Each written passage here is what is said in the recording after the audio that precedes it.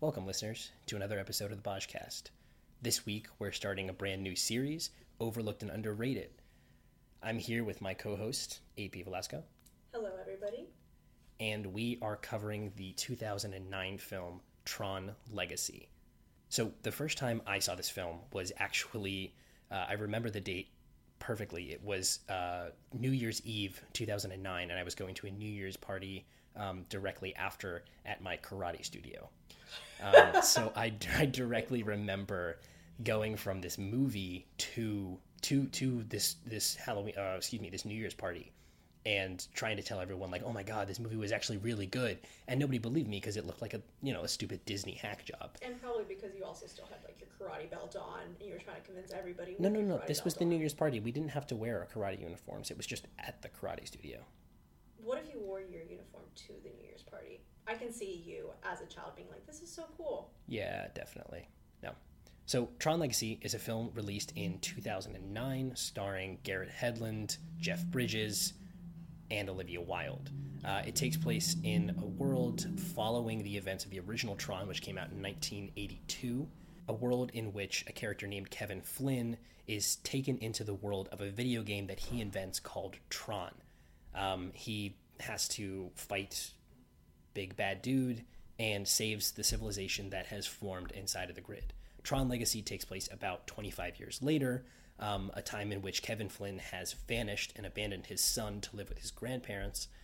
His son's name is Sam Flynn, and he has grown up to resent his father and is also the largest shareholder in the company, which kind of comes back in the film because he exerts kind of corporate control over all of NCOM, which is the company that his father owned and started, which is now, he has a kind of hands-off approach, and he ends up stealing from the company, but it's fine, because fuck him, it's $1 billion company, who cares? Capitalism, just let it burn, baby. Yeah, let it burn.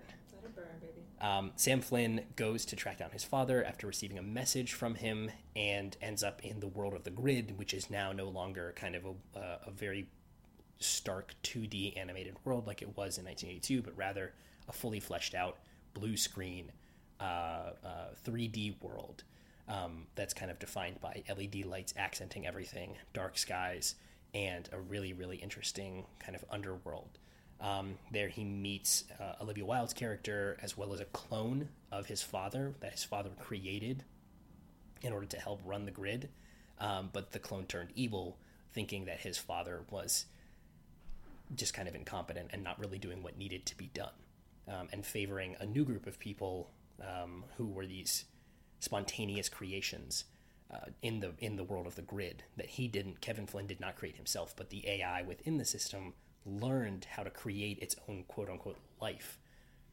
And these people, called the ISOs, became basically essentially migrants into the people of the grid, to the programs of the grid. Clue, which is Jeff Bridges' character's clone, turns out he's just kind of computer racist and decided that he hates these people and that his creator, Kevin Flynn, liked them more than the programs of the grid, and was favoring them. So he wiped them all out. He committed a coup, and Kevin Flynn's lieutenant was corrupted and brought to the side of Clue, and now Kevin Flynn hides in the outlands outside of like the major city as a refugee, and with the last ISO, who is Cora, Olivia Wilde's character. Our queen. Yeah. So, AP, when was the first time you saw TRON Legacy? January 3rd of 2010 at the Palladium Theater in San Antonio, Texas.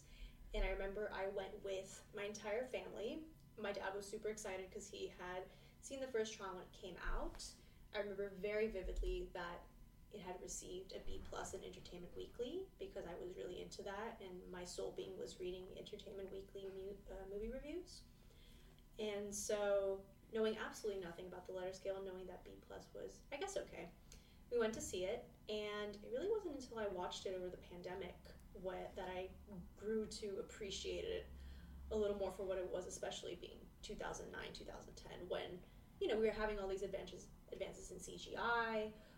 We were just kind of starting to see this development of how sound mixing can be used in film. So, even though I didn't appreciate it in the moment because, I was 10, what do you appreciate when you're 10? Nothing. looking back, I'm like, wow, this was a great film. Like, for what it was worth and its time and the acting, and not to mention Daft Punk, which I will always rave about because R.I.P. our kings, Daft Punk. It's a great film. Yeah, so this episode, for context, in case anyone's listening 1,000 years in the future, because they would definitely choose this podcast and not just anything more famous.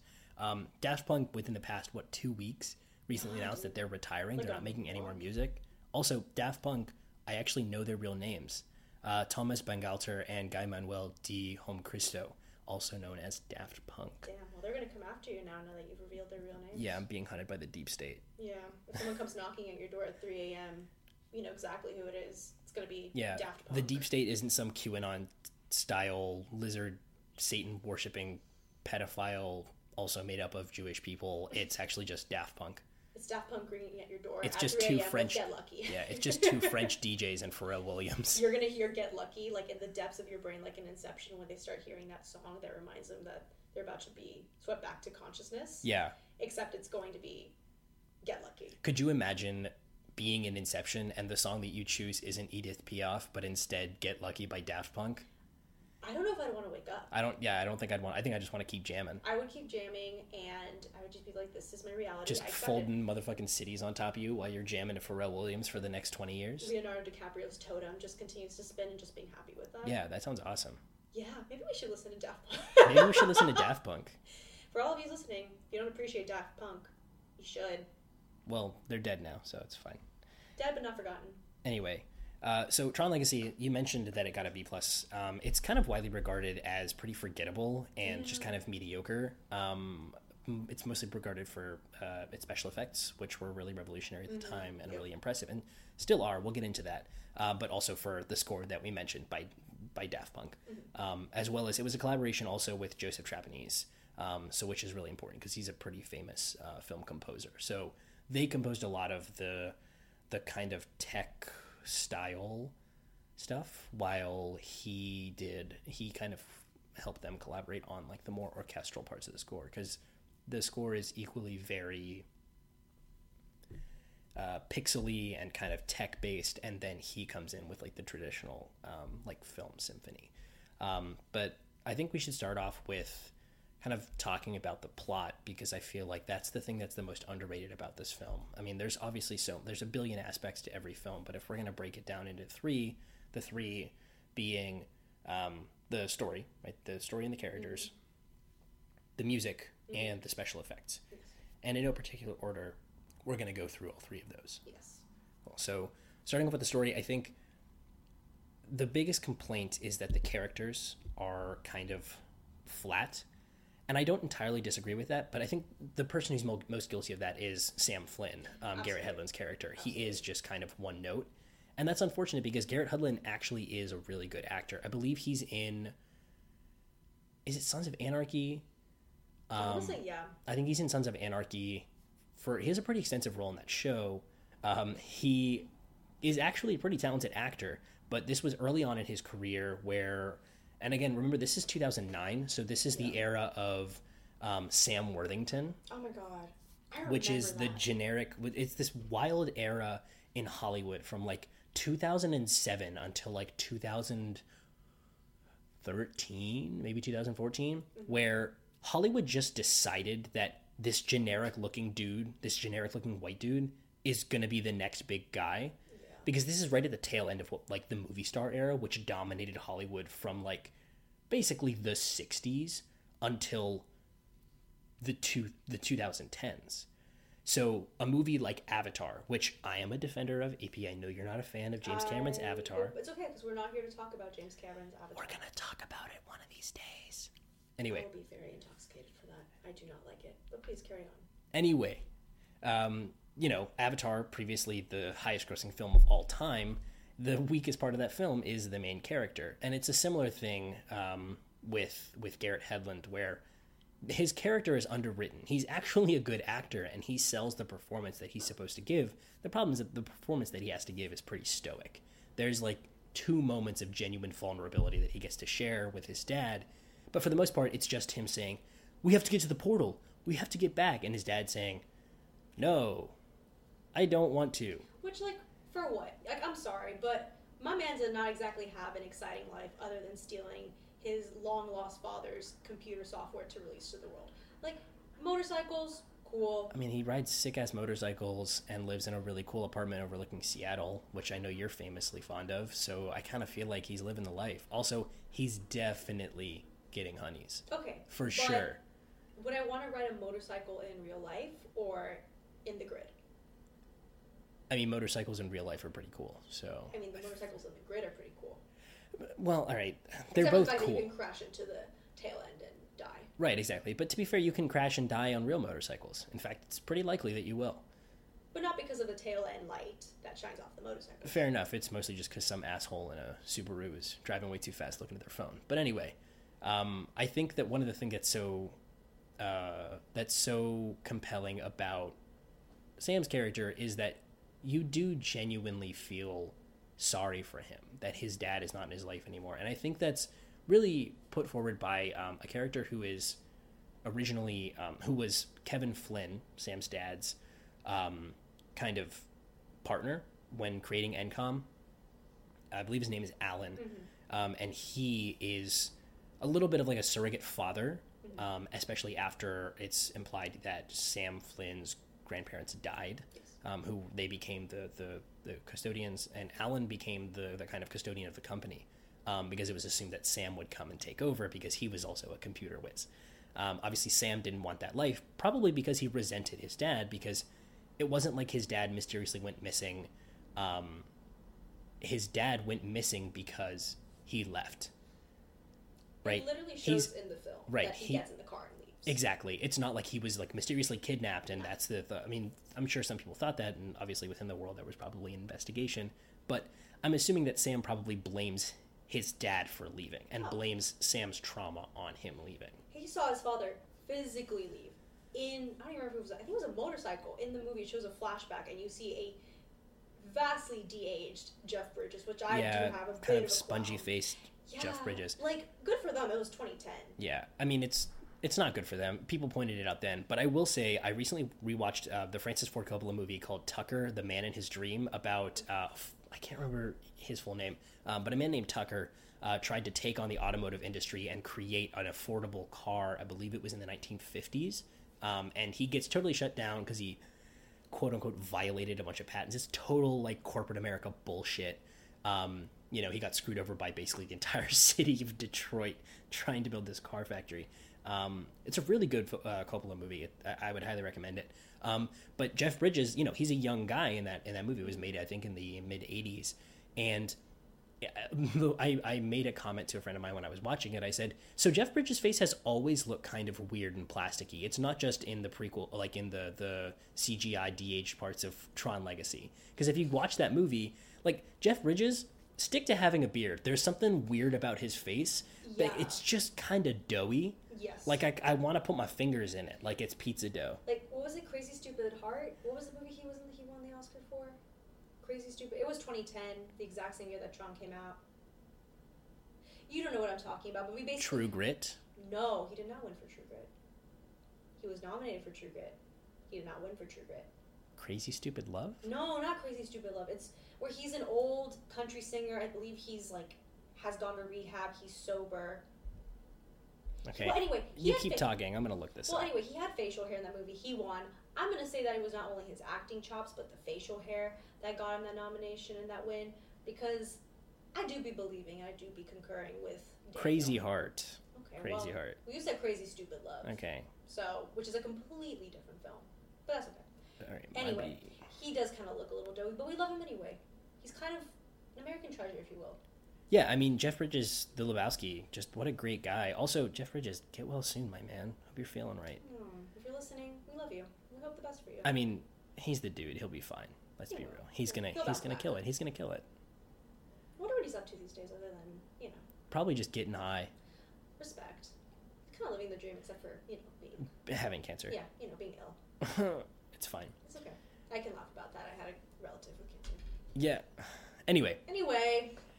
one of the, I mean, I think Jeff Bridges does give a genuinely really good performance in this movie. You know, he shows up and he's like this kind of Jesus figure, right? He's meditating and he's in these white robes. He's got like the shirt with like the Nehru collar. Got like some jade going on. He's got like some cool ass Tron jewelry. The sick ass long hair and the big old thick juicy beard. Yes. And with the beard.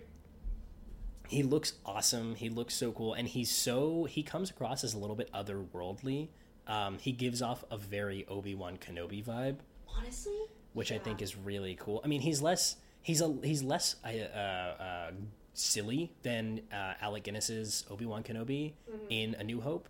But he still really, he still has like a very sarcastic sense of humor. I think the writing actually does a good job of keeping his sense of humor from the original. I don't know how long it's been since you saw the original Tron. Forever. I mean, the special effects don't necessarily hold up. They're really cool to look at because it's like, you know, from a bygone. It's the same reason, like the way that like when you watch the original King Kong, it's not convincing, but you're like, damn, those are cool ass special effects. Like this movie came out in the 1930s, and it looks awesome. It's the same thing with the original Tron.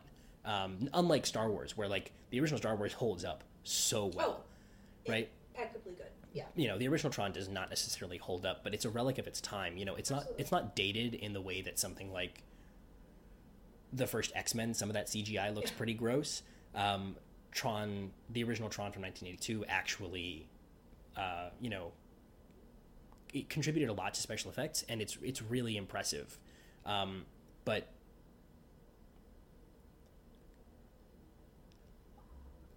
it obviously doesn't look as three-dimensional. It obviously doesn't look as three-dimensional as the second one. But, like you said, it does add this kind of this age of technology that we saw. Right, and it's really cool and it's playful, I think, and that's again getting back to Jeff Bridges' character. I went on a bit of a tangent about the special effects, which we'll get to. But Jeff Bridges' character is kind of a playboy. It presents a world in which guys who are gamers at arcades like get mad bitches. Yes. Like, it's so funny to me. There are like multiple shots of him like impressing like a crowd of girls and like walking off with his arm around a few of them. Bruce Wayne-ish of him. It's very, I would say it's more Tony Starkish of him because he's got that kind of bravado which Jeff Bridges plays so well. Like the tech guru. But it's very like it's like what if Steve Jobs was sexy kind of thing, especially Steve Jobs from like the 80s, right? So like early Apple, like the first Mac or like Mac 2 generation, right? I think it's so, you know, his character is actually translated really well. You can tell that despite the fact that like Tron doesn't necessarily hold a big foothold in the cultural zeitgeist like Star Wars or I don't know, superhero movies do at this point, you can tell that the people who made Tron Legacy, the writers, really did have a love for his character. Absolutely. And did want to translate his personality over. And you can really tell that, you know, he's got that same kind of sarcastic, dry humor, but he's an older man, you know? If I, you know, like I have a very sarcastic sense of humor, I constantly undercut things with, you know, with what I perceive as wit, but is mostly just annoying bullshit. You do? No. But when I get older, I'm sure I'm still going to do that, but it's going to be a lot different. And I think that they evolved him. They do a really, you know, the film does not get enough credit for actually evolving his character in a way that makes sense. And that kind of brings me to my next point before we move on to Olivia Wilde's character, who, again, deserves some serious credit. Always. So, I posit that Jeff Bridges' character in this film, Kevin Flynn, has a very similar arc and a very similar setup to Luke Skywalker from Star Wars Episode 8, The Last Jedi. And if I had a sound machine right now, it would be the biggest groan and the little... So, let me explain, listeners, and you can tell me if I'm right or if I'm wrong. AP thinks I'm wrong. Actually... I don't think you're wrong. I've just heard this 3,000 times, and if I had $1 for every time that I heard Daniel talk about The Rise of Skywalker, he would actually be able to remake... Would you... Okay, but would you rather that I talk about The Last Jedi or The Rise of Skywalker? Neither. You get one or the other. I can be insufferable, but you gotta pick one. I would rather you talk about The Last Jedi because at least it's positive. Yeah, with The Rise of Skywalker, it is just... Hell hath no fury like Daniel talking about The Rise of Skywalker. Let's this man rewrote a 3-hour... We don't need to talk about... We don't need to bring that up, okay? Actual people listen to this. So Luke Skywalker in The Last Jedi starts off as a character who has gone missing. And in fact, the entire inciting incident of the sequel trilogy is the heroes trying to keep the map to Luke Skywalker away from the villains. The entire, literally the first piece of, or the first piece of exposition in the entire sequel trilogy that we receive is the sentence, Luke Skywalker is missing. That is the first sentence in the crawl of episode 7. So it's immediately set up that Luke Skywalker has gone missing for whatever reason. In the same way that the beginning of Tron Legacy establishes that Kevin Flynn went missing. We had this whole, I would say probably 10 to 15 minutes, maybe even around that time, where we very quickly established a relationship between Kevin and Sam, and then he goes missing, and it shows all of these media outlets reporting on it, and Sam being adopted by his grandparents, and Alan taking over the company. We cut to a long period of time later where the main character receives a call. In Rey's case, it's the call from the Force, and, the First Order coming to her planet. And in the case of Sam, it is the literal call from his dad. And in a way, Rey's is very similar because she is called by the legend of Luke Skywalker. She, the map comes and she goes, oh my God, Luke is real. I didn't realize he was, an actual person. I know exactly. And now I'm going to search for him. So both Sam and Rey, while they are very different characters, they do kind of come into this same situation where they go to this person expecting one thing, right? So Rian Johnson, when he was talking about The Last Jedi and about the response to The Last Jedi, one of the things that he talked about was the kind of saying of don't meet your heroes because they're going to disappoint you. So Sam, while he definitely resents his father, also still looks up to him and still would probably want nothing more than to be reunited with him and to have that same amazing relationship that he had as a kid, or that he remembers as a kid. Because obviously nobody's perfect, and Kevin Flynn is very clearly established as not being an amazing dad. Far from. Despite being a good person, he is, he spends he spends extended periods of time in the grid. A homeboy literally left on a Thursday night on his motorcycle and said, I will be back, and then did not show up for about 20 plus years. In his defense, he got trapped there. But anyway. Are you going to make the correlation between who sent who sent Sam to the grid and who connected Luke and Rey? I mean, I think there is some, because Alan is a character in the original Tron. No, I was going to Alan essentially is the Han Solo who shepherds Sam to Kevin, and Han and Leia really shepherd Rey to Luke. Well, something it is correlated and it's not correlated, but I just remembered that, in Tron, you have this moment where Clue reveals that he was the one that sent out the pager message to Alan. And he says, right. So he reveals at the end, it wasn't Kevin that sent this to you. It wasn't your dad, Sam. It was me because I wanted to reopen this portal. Right. Yeah. And then in The Last Jedi. In The Last Jedi, you have this moment where it's obviously not the same thing, but you had this connection between Kylo and Rey, and it was by Snoke. Right. I think the difference though here, and it's not an airtight theory. There's a lot of similar points, and I'll keep going because it doesn't just stop here. Clue, the main antagonist of the film, sent the message to the main protagonist of the film. Yes. In The Last Jedi, while Snoke does connect Ben and Rey, you can see my ship showing because I called him Ben and not Kylo Ren. Anyway, I won't say anything. Anyway, this will take forever. He doesn't send Rey to Luke. Rey goes to Luke not through direct action by Snoke, but rather by the general action of the First Order rising and Kylo Ren getting stronger. Absolutely. It's not like Snoke somehow forced her to go, like manipulated her. So, I mean, I guess in a way he indirectly caused her to go by, building up the First Order, but not in the exact same sense. Absolutely. So, Sam and Rey both get to the place where their supposed mentor figure, what is traditionally supposed to be a mentor figure, right? Luke,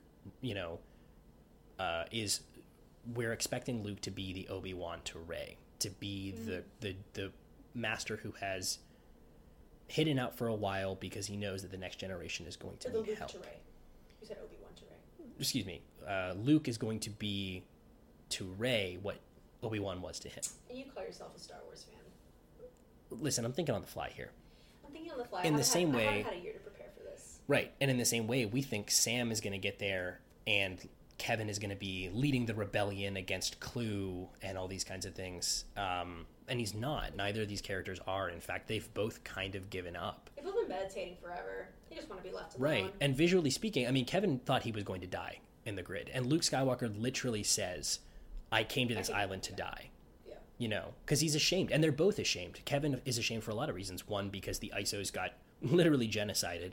And it was by his creation, right? It was inadvertently him creating Clue and then also, quote unquote, favoring the ISOs that led to him being exiled, needing him to run away and for his best friend within the grid to be captured and turned, quote unquote, to the dark side. They have orange, red stuff for a reason, okay? I'm just saying lightsaber colors mean something, yeah. They do. The bad guys are orange and the good guys are blue. And green. Not everything is connected. Are you telling me that I'm wrong? Are you going to look me in the eyes and you're going to tell me that the green Tron and the blue Tron cycles are not on the same team while the red ones are on another? First of all, there's no green, it's just blue. No, there are green ones if you look. There are different shades of blue and green. They're a slow gradient. Nice electric turquoise. No, there is green. If you go back and watch the film again, I'm telling you right now. If you looked up the scene on your phone, I'm telling you there's green in there. It's not like neon green like Luke's lightsaber, but it's green. Anyway, I'm both annoyed and unimpressed. This is not to say that like Star Wars copied Tron. These are very different. Blue has always kind of signified good, right? It's kind of why Superman and Spider-Man wear blue. Why this is arguable. Why cops wear blue? Although I don't know if that's really. I really think that you were doing really well. You're doing an incline, and now you just But I'm just saying, right? Like the cultural perception in terms of movies. Blue is supposed to be propaganda. The color of calm. Blue is good. Yes. Red is bad, right? Red lightsabers are bad. The red lanterns in the DC universe are bad. Because it's the color of blood. There's a lot of primordial things that you're playing, which is very Western. Because when you look at other cultures, red and blue mean very different. Absolutely, things. I mean, red in South Asian culture is it's a color of fertility. Yeah. Women wear red on their during their weddings, and white is for funerals. So again, humans, color theory is not universal, but in this case, among the Western cultures, red equals bad, blue equals good. In the same way that black equals bad and white equals good, which I mean, I guess could be problematic, but we don't need to get into that. Anyway. Yeah, we bring it up. But it's okay. I think also visually speaking, the last time we saw Kevin Flynn, he had a very smooth face. His hair was a little bit shorter. Last time we saw Luke in the Star Wars saga, he had shorter hair and a smooth face. And we get to him, and now he's this kind of jagged old man with a weird crusty beard and long hair. And it's the same thing with Kevin Flynn. We see them both. The first shot of them is overlooking their domain. In the case of Luke, it's standing on the edge of the cliff, looking over the ocean. And in Kevin's case, it's him sitting there meditating over this beautiful dark vista that reaches out like the desert and then into the city. So you've got the same establishing shots of these characters, and both of their hideouts, right? Both of their homes are perched over something. They're high up because they've ascended to a level that is beyond what the main character, whether it's Rey or Sam, is coming from. So they're literally ascending to the top, right? They're going to meet the master in a way. They're like, maybe going to meet a god in a way. Luke Skywalker is a legend to the people of the galaxy, and Kevin Flynn is literally the creator of the grid, right? I mean, if you want to go into these archetypes, Ben Solo, if he is Lucifer Morningstar who has fallen and become the Prince of Darkness, Satan, then Clue is an even more direct allegory to Lucifer becoming Satan and falling because he was an ally, and then he turned people against him. You really brought Satan into this. I really did. I brought the Bible into this. It's the greatest story ever told. There's a saying in Spanish, ni tú te la crees, which means you don't even believe that, and you don't even believe that. I mean, listen, The Matrix rules, and that's basically just a Bible story. So, so's RoboCop. Okay. Anyway, I do agree with Daniel, not between the comparison between The Last Jedi. I'm also still not done, so just keep going. I know you're not done. But at the same time, I know that if I do not stop this man, he will continue to talk about this for the rest of the podcast. Please let me finish. I promise I'll be concise. I promise. Okay, so the whole thing is don't meet your heroes, right? And the main characters both come in believing that their mentor, whether it's Sam's dad or Luke, are going to save the day. They're going to be the ones that help the protagonist conventionally defeat the bad guy. In the end, however, both characters realize, and this is more pronounced in I think it's better done in The Last Jedi, but TRON does still, I think, a decent job with it, where Kevin really learns that he does have to take a stand, and he does have to, become the symbol and stand against the oppression that he, in turn, through his failure, created. But he learns also that he can't do it through fighting, in the same way that Luke learns that he's not going to go there and fight, right? The whole last standoff is him basically stalling so the resistance can get away. Oh, that seems so good. Oh, God. And the footprints in the salt. Oh, my God. Yeah, that scene is... Hot take. The Last Jedi is a fantastic film. Please stay tuned for another episode where Daniel will talk about that for about 2 hours. I'm actually thinking I'm going to spare the listeners from that. I think it would be too much. Oh, well, you haven't spared me from it, so thank you for that. Well, I have to be benevolent to the listeners. But not to AP. Absolutely not.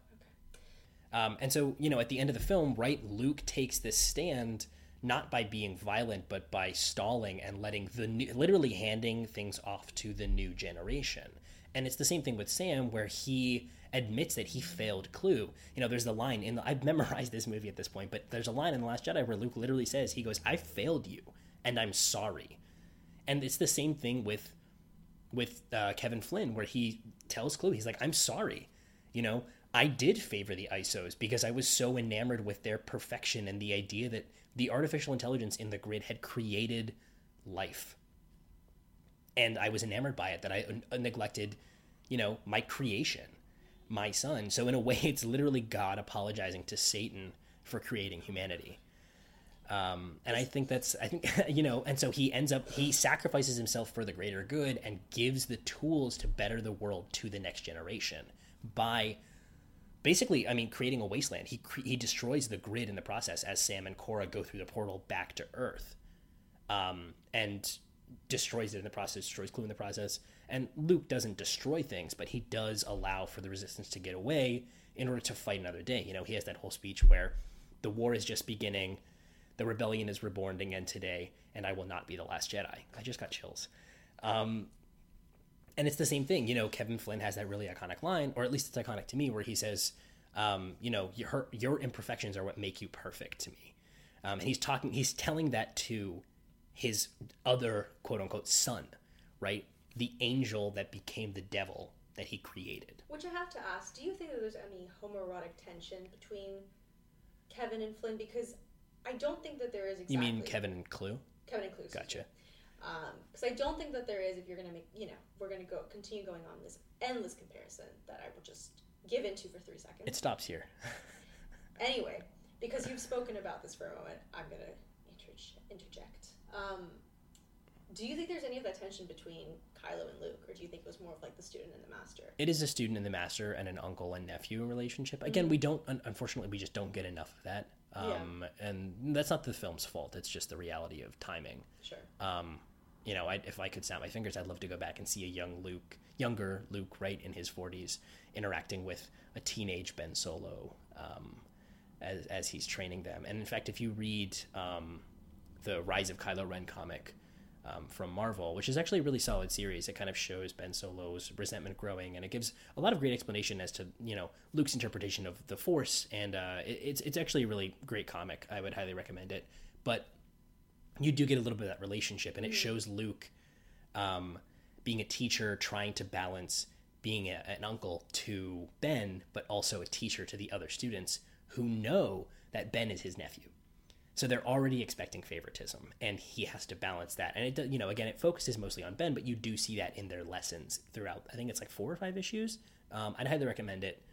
But I don't think it's homoerotic subtext. I mean, I think you can argue. I think there is definitely, and I'm not the person to argue this, but I think there are certainly scholars or people who could interpret almost any interaction of tenderness between 2 characters of the same sex as homoerotic, and that's a perfectly valid interpretation. I don't want to take that away from somebody, but personally, I don't see it like that. I'm not opposed to it. I'm somebody who ships Finn and Poe in Star Wars, so I'm all here for making my characters gay as hell. I just don't think in this particular interpretation it's deliberate homoerotic subtext. Well, I don't know if it's deliberate, and I don't think it was even it wasn't supposed to happen. I just think the vibe that I definitely remember watching when I was 10, and I was just like, there's a vibe here, which I think my vibes are pretty solid. And in the film, you see Kevin, who obviously has created Clue, which, as Daniel said, is this angel fallen from grace, but he also has Tron, and you kind of see that Kevin favorites Tron, and that is kind of why Clue turned against him, or against both of them. And it's almost out of this jealousy. There's no, later he does come out and say, Clue does, that he wanted to build something greater and better, and he wanted the power that Kevin had. But you don't really see this rage come out until you see Kevin and Tron start to have this more buddy-buddy relationship. So it's almost out of envy. So I kind of saw it a little more as, this tension there. He almost may love him. Yeah. In a way. He loved him. It looked like he loved Tron a little more and favored him a little more, because to Kevin, Tron was more perfect than Clue was, because he created Clue from himself. So it's he literally did the Adam and Eve and took the rib and was you are. Yeah, I mean, he literally did. Yeah, he's you are me. And he even has a moment, he's I am, where Kevin tells him, you are Clue. And Clue's I am Clue. And he's you will protect the grid. I will protect the grid. And so when he sees Kevin and he sees him going off with Tron, he's well, as another version of Kevin, why can I not be loved like that? Whereas you have in The Last Jedi, you have something very different, which I agree, which is why I asked about if you thought there was a homoerotic tension between Kylo and I certainly Luke. Hope not. I don't think there is. Because space incest would just be weird. I'm okay with it in my Game of Thrones, but so that's not space though. Well, that's what I'm saying is in my fantasy, I'm okay with it in Game of Thrones because it serves a purpose, but in Star Wars, please don't make relatives fuck. Please, Jon Favreau, no incest in The Mandalorian. If Jon Favreau, if you are listening to this, no incest, and please don't de-age Luke. Never, ever, ever, ever make another live-action Lion King. Please, for the love of God. Anyway. Do everyone's eyes a favor. Anyway. But, in The Last Jedi, you do see, this relationship, but it is very much more the teacher and student, because you don't see that, or at least we don't get, that subtext, like you said. We don't get that story where Luke is favoriting other students. Kylo very much feels if he doesn't do something, Luke will do something to him. Right. I mean, he feels betrayed because, in his defense, Luke did, for a moment, consider killing his nephew in order to keep people safe, because he saw the hurt that he was going to cause and all the destruction that he was going to cause by his fall to the dark side. Kevin Flynn didn't necessarily see that. He didn't see it coming because he was too preoccupied with Tron and with the ISOs. Yeah. And so, I think that's a really interesting point, AP. I had not thought of any sort of homoerotic any queer interpretation of the relationship between Clue and Kevin, but that's a really interesting point. I would want to read a paper digging into that. I feel like if someone were going to write a paper, though, on homoerotic subtext in underrated movies, I think the last one they would pick is Tron Legacy. I don't think we're gonna get, because it's so little. There's so little you can times. Pick up on. There's no at least in the film, there's not really that backstory. You just see this very weird creation and tension. Right. And it's very up to interpretation. Envy. But, and again, as somebody who is not part of that community, I don't think I'm the one to speak on it, but that's just something that I picked up. Yeah. That could very much just be, that is, again, up for interpretation. I don't think that there's enough layers to, go super into it. But 10-year-old me was something going on here. Right. 2010 me was I guess I would argue that it's more of a father-son thing, in the same way that the film is about daddy issues, let's be real. Absolutely. It's about daddy issues, Absolutely. which is most I claim movies. this film. I claim this film on that. Which is most movies, to be fair. If there's a guy and his dad in a movie, the movie's about daddy issues. Which, like, at every male Hollywood writer, who hurt you? Their dad. It was daddy. But this movie is ultimately about daddy issues. And legacy. The movie is called TRON Legacy. Yeah.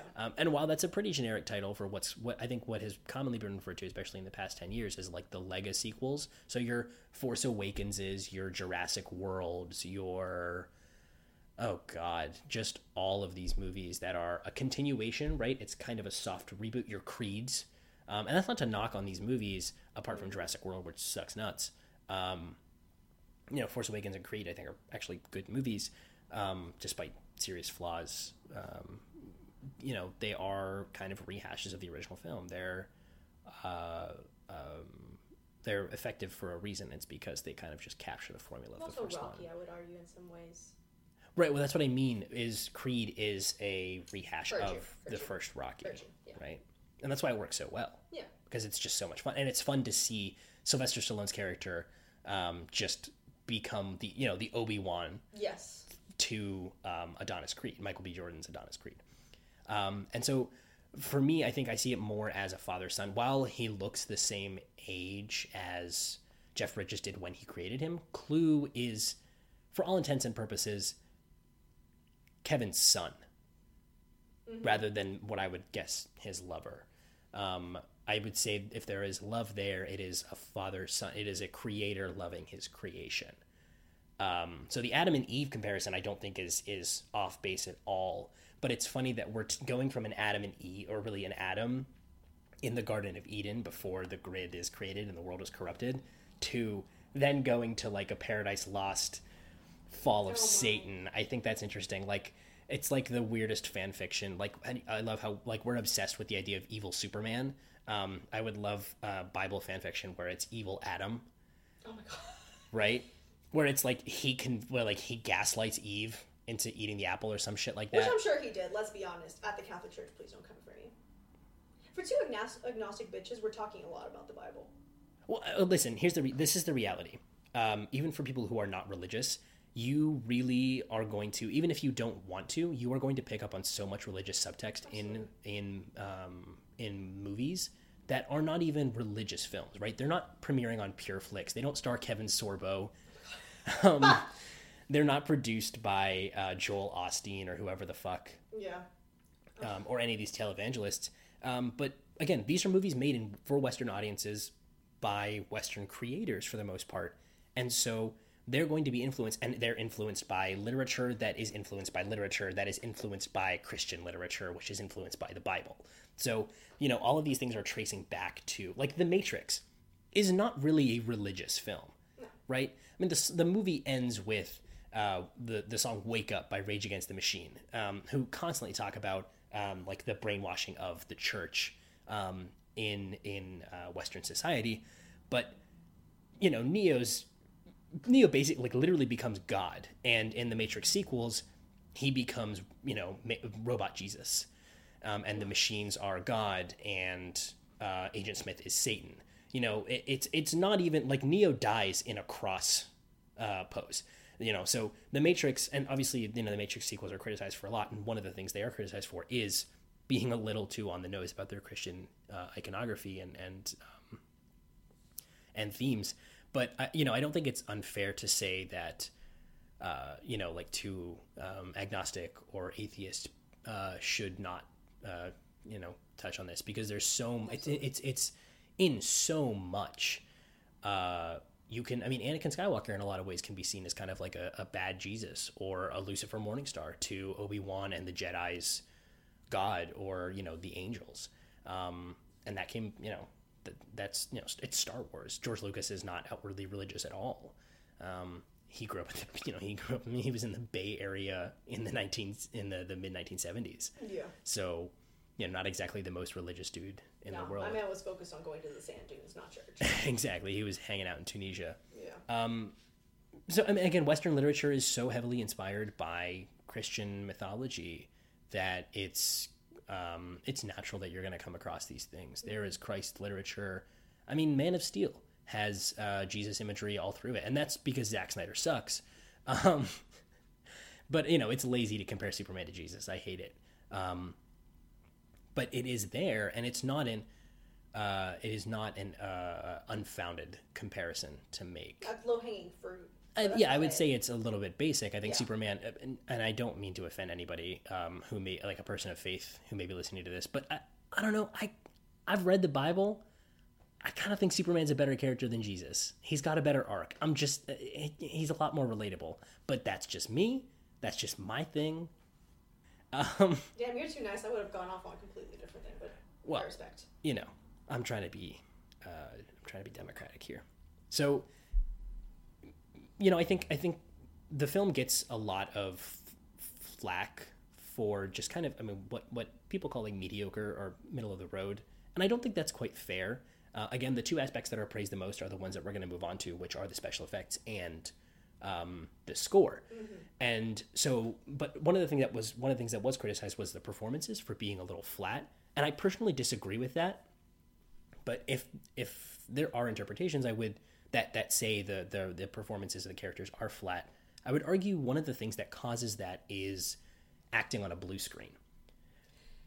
Yeah, there's very little substance sometimes when you're acting on a blue screen. I can definitely see that. Right. So again, I hate doing this, but it's a great comparison. It's in the back of my mind, or right at the forefront. No. The Star Wars prequels come to mind as a really good example of acting on a green screen, not having physical environments. It plays a really big part in acting when you are in a space, being able to interact with it. Right? Being able to have props and just feel an environment around you plays a part in how you're acting versus just being on a green screen, or in the case of Tron Legacy, it was shot a lot on blue screen. You're going to have trouble kind of relating to the surroundings, and it does genuinely play a part. I mean, George Lucas's dialogue is not awesome, and unfortunately Hayden Christensen is not an amazing actor in any way, shape, or form. Yeah. I mean, I don't want to disrespect him because, he's gotten too much shit and I don't think he deserves it. But he's not a Ewan McGregor, okay? He's just not, that's okay. He's not an award-winning actor. Like, he's okay, but at the end of the day, we can all agree that as much as blue screen and green screen have to do with these films, there's nothing that can absolutely apologize for Jar Jar Binks. Okay, well, we don't need to get into Jar Jar Binks. Why not? Get into it. No, I don't want to. Why not? Because Ahmed Best deserves the world. He has done nothing wrong, and I love that. Not the actor, just the character. Anyway, so again, acting with a physical environment around you can be really challenging, and I think that might have been a problem, especially for somebody who is not Olivia Wilde's character, which I want to quickly talk about AP because I know you have thoughts on her. I have so many thoughts. I would really love to hear them because I think her performance is well done for what it's given, but again, I think the writing just doesn't do her a ton of favors. The world building is really interesting, but Tron Ultimate, I think the biggest failure of Tron Legacy, and even I can say that as somebody who does unironically really enjoy this movie, the biggest weakness is the writing of the characters who are not Clue and Kevin. And I think other than them, I think the characters do fall a little bit flat. I just don't know I know their motivation, but I don't know if I'm sold on who they are. Well, Olivia Wilde's character, Cora, she's supposed to be an ISO. So she is very much supposed to be like this computer-generated thing that Kevin created. And of course, you have Sam and Kevin, who are real people. Right. And well, so actually, sorry, I didn't mean to interrupt you, but Cora was created by the grid that created ISO. So Kevin did not inherently necessarily create her. For sure, but he's been nurturing her. But she's not a real person. Sorry, I didn't mean to interrupt you. Please continue. Cora's not a real person. Quote unquote real person. For all of you out there who have probably dreamt of Olivia Wilde as Cora, I apologize. She's not a real person, and you can do with that information what you want. But Sam and Kevin are. And I would argue that the reason that Cora doesn't have as much depth, even though it does develop over time, is because she is this ISO. You do have Sam who, I don't think his performance was great. What was the actor's name again? Sam Edlund. Sam Edlund. Excuse me, Garrett Hedlund. Garrett Hedlund. Hedlund. Garrett Hedlund. Okay, Garrett Hedlund, no disrespect, my man. You're better in Sons of Anarchy, and I respect that. But in this film, his character kind of fell flat for me, which, writing, blue screen, whatever it is.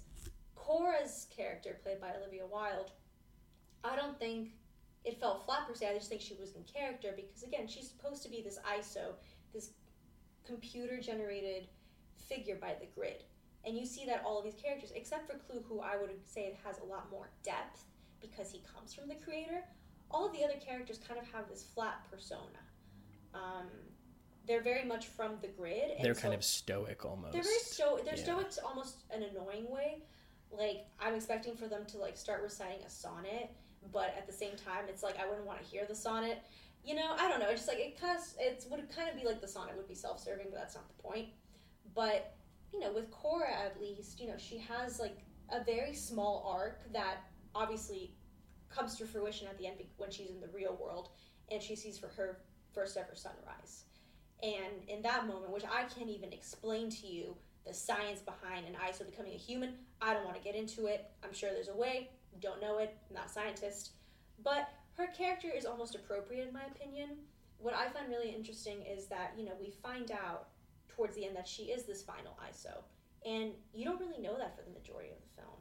You kind of just assume she's a program. Yeah, that she's a helper for Kevin, that while he's meditating, she's out running groceries. Like, you know, we don't really know what she does except for rescue Sam. Yeah. And then eventually leading him to Kevin.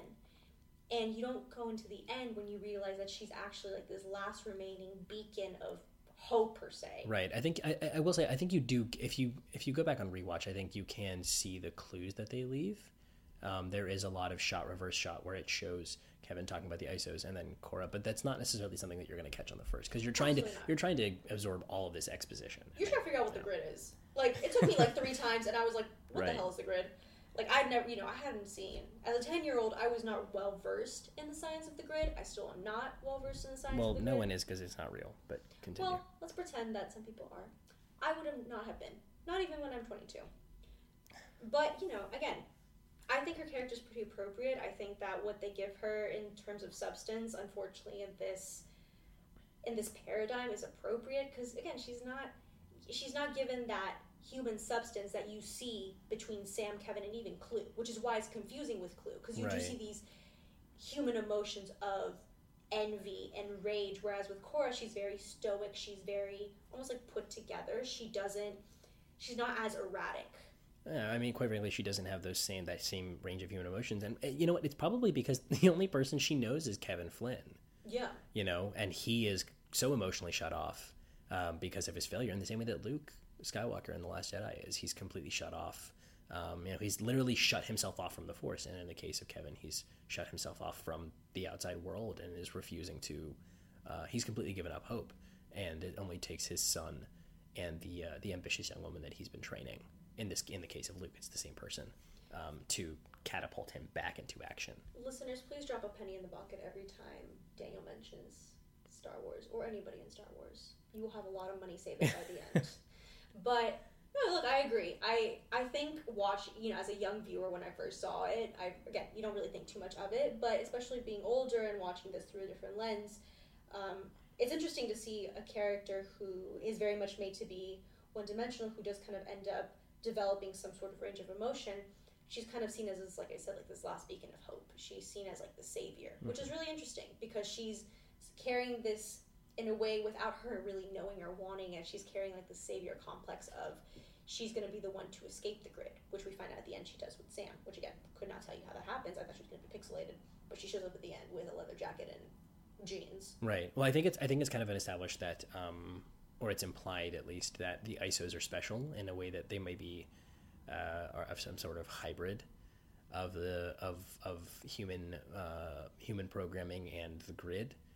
Like they, you know, I think to some extent ISOs are a bit MacGuffin-y in the sense that they can kind of do whatever they need the plot to do, and in this case, it's get to the real world, right? Because she can fix humanity. Again, it's not really explained how.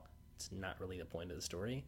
But in its defense, you know, she is implied to be the special of some kind. Well, if we're going to go back to the Jesus analogy like we've done, right? We could definitely connect it. Not so much as like the she's probably the closest thing to a Christ figure. Absolutely, which is interesting as a woman. Yeah. Being in film, like you can go back through. God is a woman. God is a woman. Shout out Ariana Grande.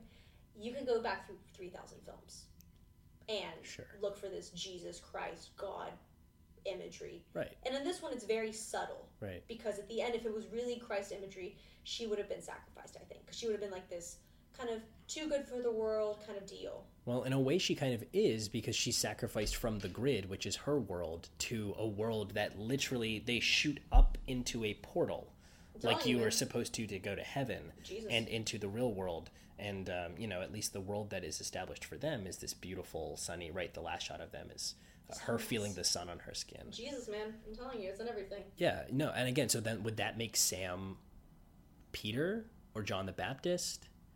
Like, who we don't need to get into direct allegory because, like, it doesn't really matter. Going back through my years of private school education and religion. Right. Nobody quote me for this. I am not an expert. I do not wish to be excommunicated from any church, even though I don't care. But I would kind of say that he's more of whichever one didn't reject Jesus. I always forget if it's John or Peter. There's one of them who rejected him 3 times. And then Jesus was like, you will reject me 3 times before the rooster crows. And then he's like, I'm not going to do it. And then he does do it, and then he cries. Right. I always forget if it's John or Peter. I think it's Peter. I think John was hanging out for a moment. I think John was on board from the very beginning. Yeah, I think John, my man Juan, was just there. Well, see, I would argue that then Sam is John, not Peter. But John wouldn't take Jesus to the other side, you know? Like, John wasn't crucified with Jesus. I mean, he could very well be an amalgam in the same way that Clue is kind of an amalgam of a bad of an Adam and also Satan, right? When Clue is Satan. Right. That's so much. I mean, when we talk about it like this, like it does check out. It does make sense. Like we're not crazy for thinking this. That is kind of, it is right on the nose. If someone comes knocking at the door at 3 a.m. and it's the Catholic Church, y'all know where I went, because I would not, like, 10-year-old me right now is quaking, thinking that she watched this at 10 and it was like just a bunch of Christian imagery. I mean, you saw The Matrix probably saw The Matrix 5 years before that, and it didn't register. So it's, religious inculcation. All of this subtext is, it's just that, it's subtext. It's something that only a douchey idiot who looks too deep into film is gonna notice, or anybody who's read any Christian literature ever. Anyway, I think going back to the performances and on blue screen, that kind of brings us to the special effects, which is really, it's one of the things that the film got a lot of praise for. And I think, while we were talking before about the special effects in the original Tron not really holding up, but being a relic of their time, I don't know about you, AP, but when I watched this, I did not find a lot of flaws in the CG that I think you do with a lot of CGI in movies from around this era. I think because it is abstract in a way, it doesn't try to be photorealistic, except in the one case where it doesn't work, which is Clue. My man Jeff Bridges. Right. In the one case where it doesn't work, it's because everything else looks abstract. It doesn't look like it belongs in our world. Mm-hmm. It looks otherworldly, and that's why it works. Yeah, because the older Tron, the one that came out first, that was in the 80s. Right. And so even if you're trying to base it off of that, everything's advanced so much. Absolutely. By the time you get to 2009, 2010, whatever you want of preconceived notion of the original Tron, it's going to have gotten better. So it's not like a film came out in 2005 or even the year before. Right. And you're trying to compare it. Like, you don't really know what the concept of the grid and these light cycle machines is going to be. Because before they looked, just because of the time, like, they didn't look as technologically advanced, and now you have, these beautiful lights, and, like, whenever somebody crashes into the light of the light cycle, they pixelize, and it actually looks great. And it doesn't just, the light itself doesn't shatter, but it almost liquefies, which is a really cool effect to watch. And it's cool. Incredibly satisfying. I kind of want to drink that. It looked really tasty to me. You would drink anything. Yeah. Anyway, sorry if you're listening to this, Mom. Hi, Dr. Bajwa. So, again, because it looks artificial, it doesn't look like, it's not trying to be photorealistic. There are some movies I think that don't hold up from the same era. a lot of superhero movies that use a ton of CGI from like around this time, like especially something like The Incredible Hulk, which is... I was about to say that. Yeah. And there's a lot of reasons why that movie looks like shit, but the CG does not hold up well. Not at all. And again, to go back to another film that was really praised for its special effects that came out around this time, I think it was actually the same year, Avatar. Say what you will about the story, it's fair. The special effects hold up. Unmatched. That movie looks really incredible. It's unmatched. Literally more than 10 years later. Yeah. And Tron Legacy, I think, is in the same way, holds up really well because I think it knows its limitations, other than Clue. Which was obviously Which is not the their caveat. expertise. The guy who de-aged Luke Skywalker in The Mandalorian probably had a chat with the guy who de-aged Kevin. Yeah, in I'm gonna Tron. drop a hot take. De-aged Luke in The Mandalorian does not look good. It looks bad. It's better than Clue, What a concept. but it's still not good. No, none of them are good. You look at both of them and you're like, who the fuck is that? Maybe we just shouldn't de-age characters. A concept. Maybe we just should leave them how they are and just have everyone look for context. Yeah, and clues. maybe that's okay. Anyway, but it also knows its limitations in the sense that it hides a lot of it in shadow, right? The black is used to hide and create negative space so you don't have to fill in these things with detail that would, one, overload the computer at the time. Quite frankly, would overload the computer now. But would also, it would draw our eyes away from the light and from the center of the screen. One thing that I think is really cool is the way in which this film utilizes movement. The movies around this time, particularly action movies, were really guilty of like the shaky cam stuff because this is coming off of like the Bourne era, right? I want to say that the Bourne Ultimatum, the final movie in the Bourne trilogy, came out in 2006, maybe 2007. Around that time period, like later 2000s. Right, and the Paul Greengrass movies, like Bourne Supremacy particularly, is kind of, they were really guilty of the shaky cam and it works in Paul Greengrass's films because Paul Greengrass is a good director.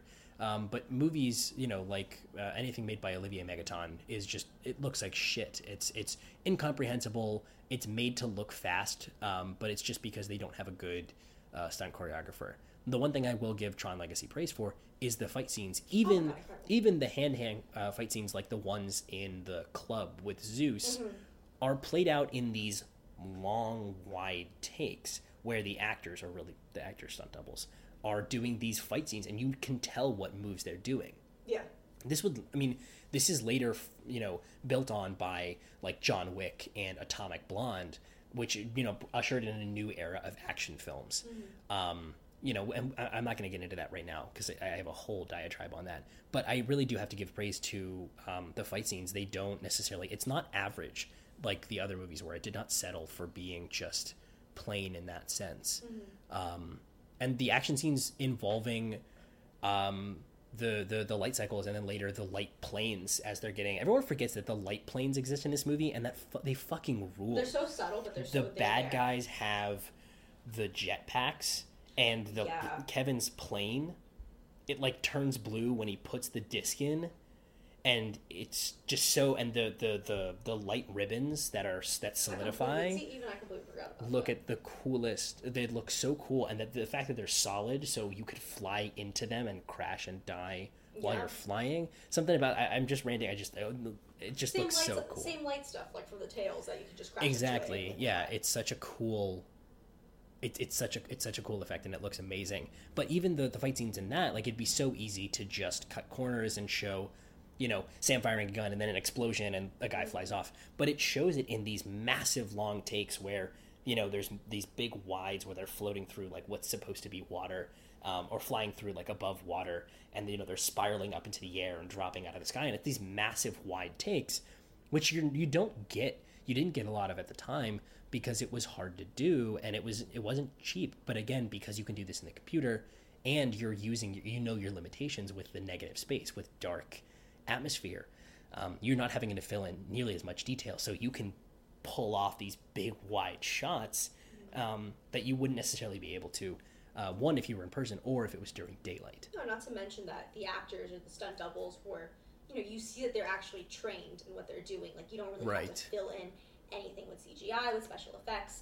And so you have these long takes of Sam, Cora, and Kevin fighting. Right. Even in the end, when you see Kevin and Clue fighting, and they're very intentional with their movements. So when they pull out the disc that they have on their backs and they throw it like a boomerang, you know, it's all very intentional. It's like the move of the arm, the flick of the wrist, everything is very intentional. Yeah, and even the action in the kind of morphing gladiator ring between Rinsler and Sam, and all of the fights that come before that, the action is played so. Again, this seems so simple when I describe it, but it is something that so many movies fundamentally do not understand, which is this simple understanding of left to right. James Cameron does this really well, like in Terminator. In Terminator 2 Judgment Day, the good Terminator, Arnold Schwarzenegger's the T-800, is fighting the T-1000, played by Patrick Fitzgerald. I can't remember his name, damn it. Robert Patrick. Nice. And they are going at each other. They're meeting for the first time in the hallway. And for the rest of the movie, the characters are moving either from left to right or from right to left, and the action is played in the same direction. So we're never confused as to the geography, which is so important in an action scene, is knowing the geography, because geography creates tension, right? If I know that the guy who's going to shoot me is only 2 feet away from me, and the audience knows that too, that's a lot more intense. And you need that intensity. Otherwise, it's just flash for flash's sake. It's why by the last act of a Transformers movie, I don't give a shit. And I fucking love the Transformers movies. But at a certain point, I'm like, I don't care because I don't know what's going on. I was about to mention Transformers, that it's like quite literally like shooting the gun, seeing where it hits. It's just overload. Yeah, it's just overload. Because Michael Bay was like, I'll do this for however much money and I'm going to make a fuck ton of money. Right, and I'll go to bat for Michael Bay any day. But that's beyond that point. But I think, you know, again, the film really understands its geography well, particularly in those gladiator fights. Understanding the left to right. Rinsler is on the left and Sam is on the right when we pull back to those wides, and it's keeping you there. Even when it's in close-ups, they're off to the side to communicate that geography, and that's really important, and that's what leads to the fight being so cool. It could have been a really big missed opportunity, but instead the fight pays off. Like, it's sick. It's so cool. And I think that's what's really it blows me away every time I watch it. Genuinely, I'm not just saying that because I have to defend the movie. I genuinely really, really admire the action scenes in this film, and it would if it had better character writing. Oh my god! If you could bring someone in, if this movie were made today and it just had better, like, just tweak the characters. Yeah. If you didn't just have if you got Ryan Johnson, or before it turned out that he was a total piece of shit, a Joss Whedon, or someone like that, come in and touch up the script and give the characters more emphasis, I think you could have a really, really incredible movie on your hands. I think you could actually, because like this movie, the characters fall flat. It still was like, you know, solid reviews. Yeah, it wasn't bad. Like, people didn't panic. It's not a bad movie by any means. No, it's just forgettable, you know, which is sad. At least for us, it's not forgettable. No. Like, we're obviously talking about it, but for a lot of people, like, they think of Tron and they're like, oh, the first one that came out in the 80s. They don't think of Tron Legacy that came out. Even then, I don't know if they'll think about the one in the 80s. It doesn't really have a passionate fan base. It's a video game. Yeah, pretty much. And if there are comics. Right. The arcade, yeah. The arcade game, yeah, that's all. But even then, that was not the cultural phenomenon that something like Star Wars was, where it deserves the Lego sequel. Like, Tron was kind of coming out of nowhere, and I think their perception was at the time that it was just a cash grab by Disney. And it technically was, right? It was a Lego sequel trying to capitalize on a franchise that on a movie that people had nostalgia for back in the 80s. Yeah. We were hitting that 30-year cycle. Literally, we were about to run into the decade where everything was a reboot of something from the 80s. Yes. And now we're getting into that 90s, right? So we had things like Captain Marvel, we had the Full House reboot, blah, blah, blah. And now we're going to get into the early 2000s. Oh, my. So we're on our way to literally being nostalgic, actually being nostalgic about our own childhoods. I'm still processing what happened in my childhood. I don't want to talk about anything. But... No, yeah, you know, the point of this film is that, or the point that we're trying to make about this film is that there's so much depth to it that we see that obviously could have been touched up with the script, like making Sam more than one-dimensional. Like, I think that he was more one-dimensional than Cora, and he was supposed to be a real human being. Yeah, I mean, he is the weakest character in the film, which is a shame because he's the protagonist. He's the main character. Meanwhile, Jeff Bridges has reached Nirvana like 20 years ago. Oh, yeah. And he's just been hanging out waiting for somebody. And Clue, who's also computer generated, also has a lot of depth to him, which would be really interesting to explore. Right. And see how he has kind of developed, like, because for all intents and purposes, he's AI. He's artificial intelligence. Right, he was created. And so it's the entire argument as well of, like, can artificial intelligence develop a range of emotion that humans can? Like, how can they act in relativity to humans? Right. And that'd be super interesting, and I think that's one of the most interesting aspects of the film. But because this film was not as well received by audiences, and it was in such a weird time, which, by the way, when this film came out, it came out, from what I recall, in late December and early January, which is notoriously the worst time for films to come out. Like, there's a 3-week period between December and January where films that come out in that time are notorious for not being good, for being badly received. They're kind of after Oscar season, and it kind of hits that drive spell before you get into the blockbusters. Right, that's where you get a lot of shitty horror movies. Yeah, and things that like people are going to go see because they want to go see a movie. Obviously, now with COVID, right, you don't have that anymore, and everything's going to be released to other distributors like Netflix and Amazon Prime. But it's interesting because this film was released in that period, but it also wasn't that bad. It was just released as a cash grab, like you said. So it was actually released in December of 2009. Yeah. So it was in time for the holiday season, just like your Star Wars and things like that. I'm trying to think of another movie that was released during the holiday season, but Star Wars has dominated it for the past 5 years. Yeah. It really has, now you think about it. Yeah, the only year that did not have one was 2018. It's because Solo came out in May. So the movie generally just, they did not do it. They did a marketing push for it. It was not massive. It was also did not have the same built-in fan base for something like the Rocky franchise or like the Marvel movies. You're not going to rush to go see Tron Legacy. Right. There was not a massive fan base for it. Exactly. And Daft Punk, because they're actually like in the movie for 3 seconds, and it's so cool. They're like disc jockeys at the end of the Line Club. Yes. And they're in the middle of this fight scene. Zeus is like basically like, give me a beat, and they just start to jam out. And they play the song D-Res, which is the song that everyone knows from the album. And they have their signature robot heads on, and it's perfect for this movie. It does. It works. One of my favorite parts. It's so good. Yeah. It's perfect. So there's an article that I have pulled up from Birth Movies Death by Scorekeeper, who's a writer for them, who talks about the scores in movies. And one of the things that he talks about, he's like, when I was going to see this movie, when I heard it was coming out, I thought it was just a stupid cash grab by Disney to try and capitalize on a franchise that no one gave a shit about. He says, what few positive spikes piquing my interest were completely eroded away when it was announced that Daft Punk was composing the score. So he was not interested. Daft Punk actually lowered the already low enthusiasm that he had for the movie. And you can't blame him, right? Because these are the guys who, they hadn't done this movie kind of legitimized them in a way. Yeah. It did not have this massive cultural revolution that, something like this, the Social Network did for Trent Reznor. Yes.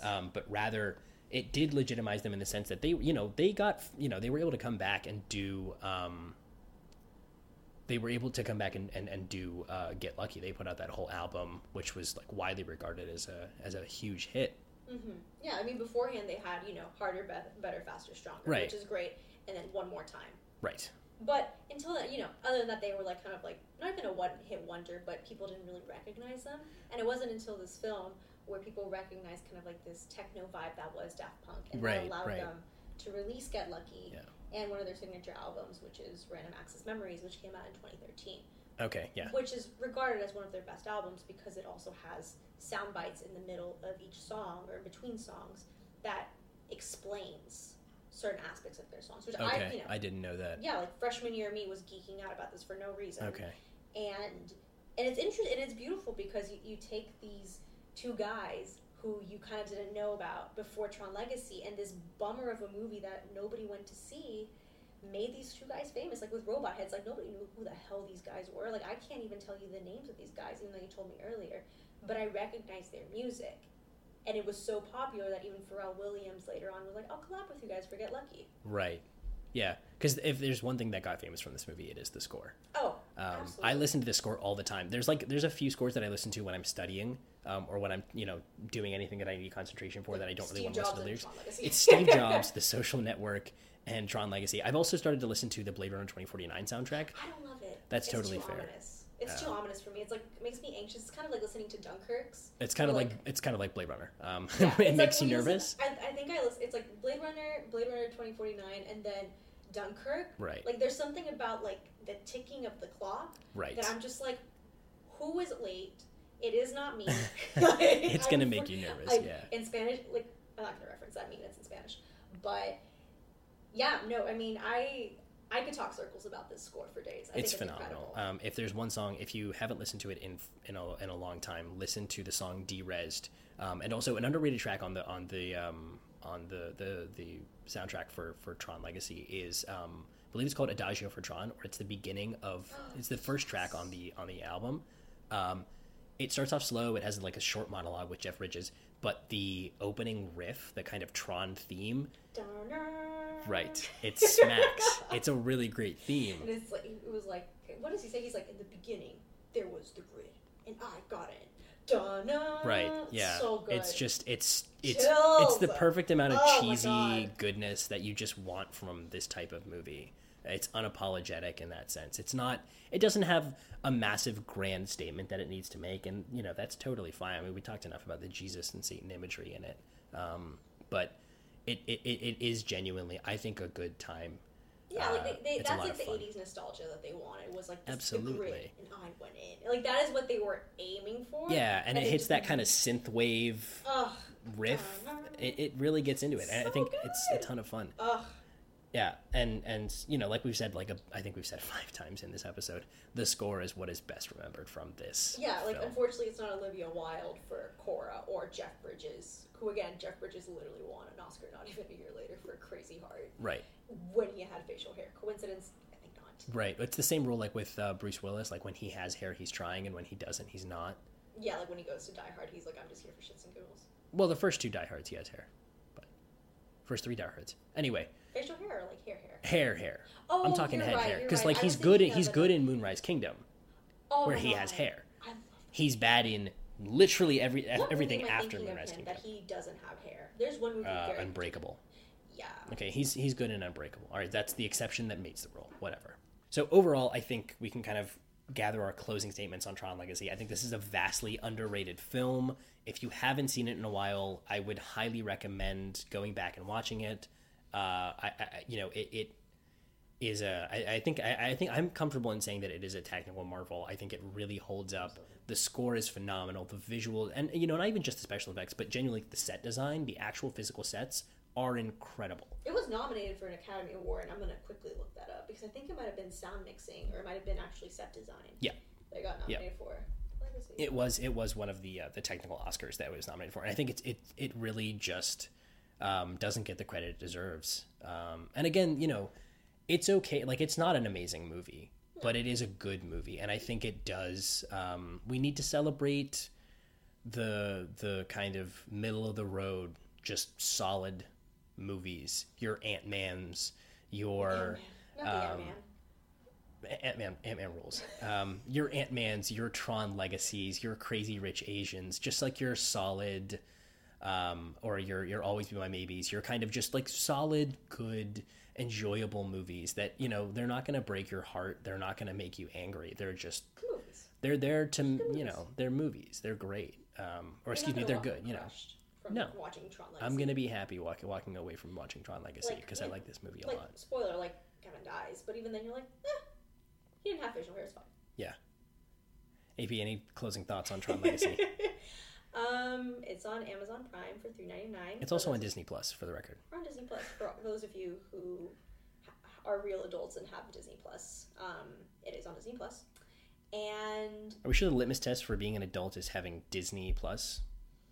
Yeah, no, I'm, like kind of what Daniel said already, very underrated, very underappreciated, technological marvel, and just like very, when you deconstruct a film from its essence, which is this big picture, you have the sound mixing, the set design, you have the actors, and not every component of this film is going to be amazing. Yeah, I mean, I think you are really going to enjoy it. It's a good time. It's a great, while we're still in the middle of, I don't want to date the episode, but I'm going to, while we're still in the middle of a pandemic, it is a fun, good time that I think you really treat yourself to watching. And to finish things off, even though it's not a perfect movie, to quote a great man, Kevin Flynn, the thing about perfection is that it is unknowable. It's impossible, but it's also right in front of us all the time.